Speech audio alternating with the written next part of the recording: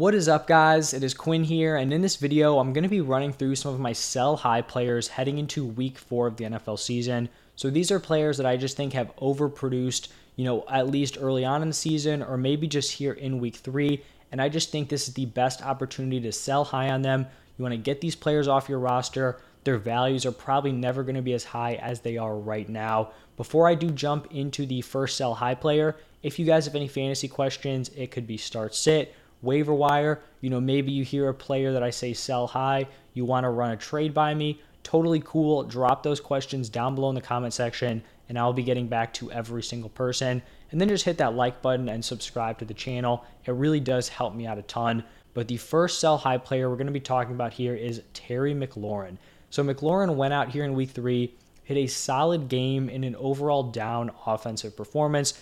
The Commanders did not look good as an offense, but McLaurin still produced 6 receptions for 102 receiving yards. 16 PPR points isn't anything crazy, but you're kind of able to make that argument. He had the volume. He went for over 100 yards. He was a touchdown away from it being a 20-point performance. So, maybe not a massive fantasy number, but still a very overall solid day that I think most people will be able to recognize as a nice performance. I feel like right now, heading into week 4, the vast majority of people still view Terry McLaurin as the clear-cut top wide receiver for the Commanders. They may understand that Curtis Samuel is in the picture, Jahan Dotson is in the picture, but I feel like most people think Terry's the guy.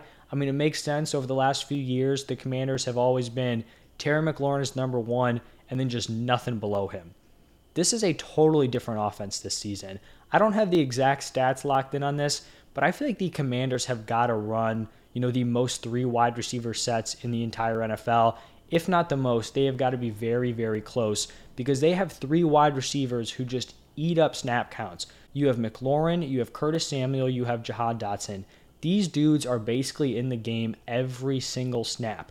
And through 3 games, the target distribution is very, very concerning to me if you do own Terry McLaurin because he is far from the clear-cut number 1. So through 3 games, we have Curtis Samuel sitting at 30 targets, 10 targets per game. That's the number we like. We have Terry McLaurin sitting at 21, so 7 targets per game, okay. And then we actually have Jahan Dotson right behind him at 18 at 6 per game. So I just think this idea that McLaurin is the number 1 in this offense, this is not something that's going to be lasting into week 4, into week 5. So I think right now, if I can get a top 20 wide receiver in return, maybe even a top 24 wide receiver in return, this is something I definitely have to look into. To be totally honest with you, I strongly am considering ranking Curtis Samuel ahead of Terry McLaurin moving forward. He's been more involved. Their usage in terms of routes run is the same. They're getting Curtis Samuel involved on the ground. They're scheming him opportunities. They're moving him around. He's working out of the slot. He's working out wide. They are getting Curtis Samuel the ball. I said I might consider it. I feel like I've already, made that switch in my mind. In my opinion, Curtis Samuel is the wide receiver to own in this Commanders wide receiver room. So while Terry McLaurin is still viewed as the top guy, this is where I want to move off of him. I just have a quick list here of players that I would fire off offers for. Not saying these are going to be accepted, because obviously personally I wouldn't accept this if I want to make this in the reverse trade. But guys like Deontay Johnson, a lot of volume, hasn't necessarily had that top fantasy production yet. Gabe Davis coming off a down game. I'd love him for McLaurin. Rashad Bateman coming off of a down game. Courtland Sutton, I would love for Terry McLaurin. He's probably, not obtainable at this point. But, looking at those guys, maybe even go Terry McLaurin, pair him with a back-end RB2, try to get a, high-end wide receiver 2, maybe fringe wide receiver 1, something in that territory. But I do think kind of the time is now to move Terry McLaurin off of your roster while he still has, potential top 24 wide receiver value. And actually for the next sell high player, we're going to stay in this same offense, and it is going to be Antonio Gibson. And if I have Antonio Gibson, I talked about, getting off of McLaurin. If I have Gibson, I truly am trying to ship him off as soon as possible. I actually have already talked about Antonio Gibson in this style of video. After week 1, I listed Antonio Gibson as a sell high. People didn't really like it. They told me he was going to be the guy moving forward. He had this newfound receiving work, and I didn't necessarily agree with it, but I understood why people didn't want to move off of him. He had that crazy receiving production week 1.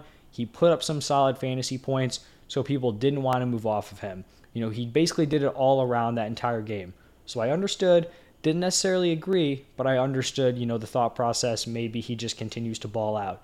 The problem with that thing, and I'm pretty sure I mentioned it in that video, is that he didn't actually take over the passing down work. He was not taking over McKissick's role. He was not the third down back. He just had a ton of work on like early down receiving opportunities, which they happen, but it's very rare where you're going to keep up top receiving production if you're not getting the third down work. So since that big receiving game, he's only been targeted 5 times over the past 2 weeks, and his rushing efficiency as a whole has just plummeted.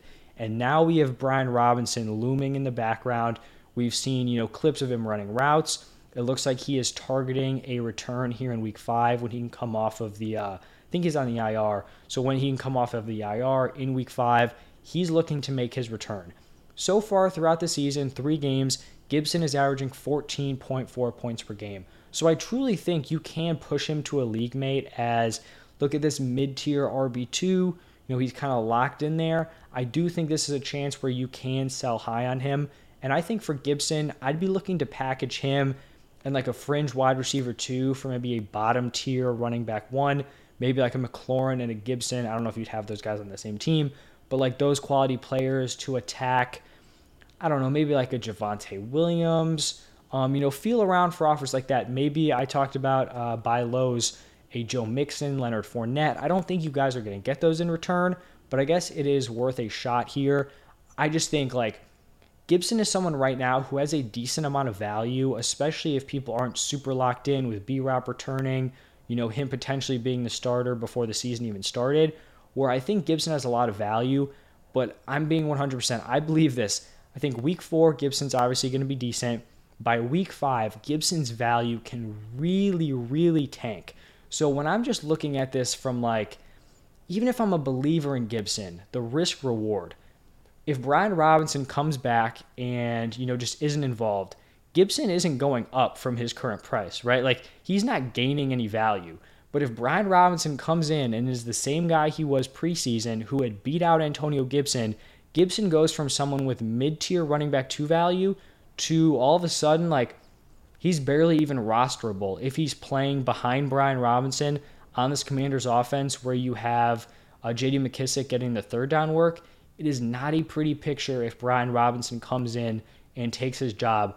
So I know some of you guys do like Antonio Gibson, but are you so confident that Brian Robinson will not eat into his carries? Personally, I am not that confident in Antonio Gibson, and it's not even him as a player. It's more so just like the Commanders coaching staff. They haven't shown anything that makes me believe that they trust Antonio Gibson to be the guy moving forward. So I'm trying to move off of him. Another running back that I'd be trying to move off of is actually going to be Dameon Pierce. I feel like this video I'm going to get some hate for. I feel like McLaurin, people love McLaurin. I feel like the same thing about Antonio Gibson. And Dameon Pierce is like the new darling heading into this season. But I feel like I have a pretty strong argument here. We're in week 3 against the Bears. Like, this was the perfect ceiling game for Dameon Pierce. Now, I'm not saying he's going to have a game where he doesn't score more fantasy points. I think it's possible he has like a 2-touchdown game, some weird game where he racks up a ton of receiving yards, a ton of PPR points. But in terms of just like overall game script, his workload, they were in a competitive game, the Texans were, against a bad Bears team.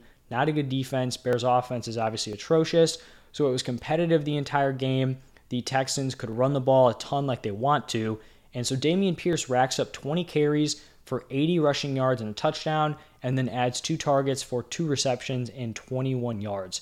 That leads to 18.1 fantasy points. And the problem I have here with Dameon Pierce, like I talked about, this is pretty close to a ceiling game here for Pierce. And 18.1 points as a ceiling game, I just don't think that's going to be cutting it moving forward. We still see Rex Burkhead getting the pass catching role, so that area is kind of capped for Dameon Pierce. The Texans are not a good offense. They are not a good team. They're going to be trailing in a lot of the games they play in, which means that I don't think Dameon Pierce is going to have the opportunity to rack up 20 carries. I don't think he's a guy you can project for 1 touchdown a game. That just does not seem likely. So with this current setup on this offense with a limited receiving role, it's tough to see him being any better than a mid-tier running back 2. Like, I feel like that's like his ceiling if he can continue to rack up touchdown performances. So I think people like the name Dameon Pierce. You show them that workload, 20 carries. He has the touchdown. He's coming off a solid game. I think you can sell him at a mid-tier running back 2 price. Maybe a similar thing I talked about with Gibson. Pair him with a fringe top 24 wide receiver. Go after a potential wide receiver 1. Go after a potential running back 1. So Dameon Pierce is someone I'd be trying to trade. And I guess kind of the theme of this sell high video is like getting these committee running backs, or not even committee, but just guys in weird backfields, because we're going to move it over to Chase Edmonds, who is truly a part of a disgusting backfield. But Edmonds is coming off of a 15.7 point game. All of that basically was due to scoring 2 touchdowns. So a very, very touchdown dependent performance here from Chase Edmonds. But there are some serious red flags with Chase Edmonds moving forward. He has been out-carried by Raheem Mostert in the last 2 weeks, and he's not even established himself as the clear-cut pass-catching guy. They've had the same target numbers in both of the last 2 games, so not looking good for the overall workload of Chase Edmonds. And honestly, I feel like just like the general NFL fan, myself, before I really dug into the snap counts, if you see a Raheem Mostert and a Chase Edmonds committee, I would expect, this is just me, but I feel like a lot of people would expect this. You would have Raheem Mostert getting the early down work, and then you would see Chase Edmonds getting the third down work, filtering in on early downs, and then you'd probably see Mostert getting the short yardage situations and then the goal line work. This backfield is all out of whack. Somehow Chase Edmonds does not have the receiving role. That's supposed to be his calling card. He instead gets the goal line carries. So basically the opposite of what he did in Arizona last year with Chase Conner as the early down red zone guy. They basically split the third down work, so no one really has that spot locked up. And then you have Edmonds taking all 5 of the goal line carries, but then Mostert dominates the early down work. So the whole thing is just a very, very weird situation. But right now, I don't even know if Chase Edmonds is startable. I think he's barely startable. If he's getting goal line work, it probably helps him in that department just because this Dolphins offense will be good. But he's turning into one of these running backs where he's not getting enough workload to, give you any production if he is not getting into the end zone. So it's one of these guys where it's all right, is he going to give you 7 points or is he going to give you 13 points? That's not a spot you want to be falling in. So he is someone I'm trying to throw into a trade package. I obviously don't think he's in the same tier of an Antonio Gibson or a Dameon Pierce. So if you're trying to get an elite weapon, you're going to have to package up a better wide receiver or a better running back. But someone I'm definitely, willing to move off of, because I do feel like just the usage he's getting, the volume is not there. If he has back-to-back performances with no touchdowns, his value is just going to plummet. And then the final sell high player here, another running back, kind of a similar situation, I guess, is going to be Devin Singletary. So he is coming off a monster game, especially as a pass catcher. He was targeted 11 times in this game, caught 9 of them for 78 yards and a touchdown. That led to 24.1 fantasy PPR points. Overall, this was just a very, very strange game. It's kind of weird the way the Bills played this. So this was a close one-possession game, I believe, the entire time. I think Bills were up early, then Dolphins were up later on in the game. But this was never a situation where the Dolphins were pulling away. The Bills threw the ball 63 times. If you see a game log with 63 pass attempts, you would imagine that one team was just getting blown out the entire time and they had to switch to a pass-heavy approach very early on. That really wasn't the case. And it kind of just connects back to Singletary here, because even though he was fantastic as a pass catcher, it's not something we can rely on. He only had 5 targets in the first 2 weeks. And even in a game like a close game script, they're still not going to the run game is obviously not great for Devin Singletary. He hasn't received double-digit carries in a game so far. So 3 weeks, the most carries he's had is 9. We also saw Zach Moss and James Cook getting involved a little bit. Cook looked really solid as a pass catcher. And that's where the concern comes in here, right? They draft James Cook. They pay solid draft capital for him. We know his calling card is his receiving ability. Right now, that's how Devin Singletary is getting his production, at least in this week. And so if he's not getting the rushing volume and you kind of have James Cook maybe nipping on his heels for that passing down work, it doesn't leave a lot of opportunity here for Devin Singletary. And so I just think he's another guy that we got to be throwing into trade packages. I don't think he's going to have a ton of value, but I feel like, heading into this week, he's someone I didn't really trust as a start in my lineup. Maybe someone views him as a running back 2, a back end RB2, a fringe RB2. And I just feel like this is where we capitalize and get him off of our roster, because I feel like week 4 he could come out 6 carries, 18 yards, 2 targets, 10 receiving yards, and it's just like back to square one here. The value has just tanked off. So I think those, 5 players? 5 players I'm selling high on. Terry McLaurin, Antonio Gibson.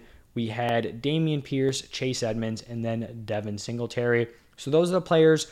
Let me know what you guys think down below in the comment section. Am I crazy? Should I be holding on to some players? Let me know what you guys think. Hit that like button, subscribe to the channel if you did enjoy the content. As always, thank you for stopping by, and I will see you guys in the next one.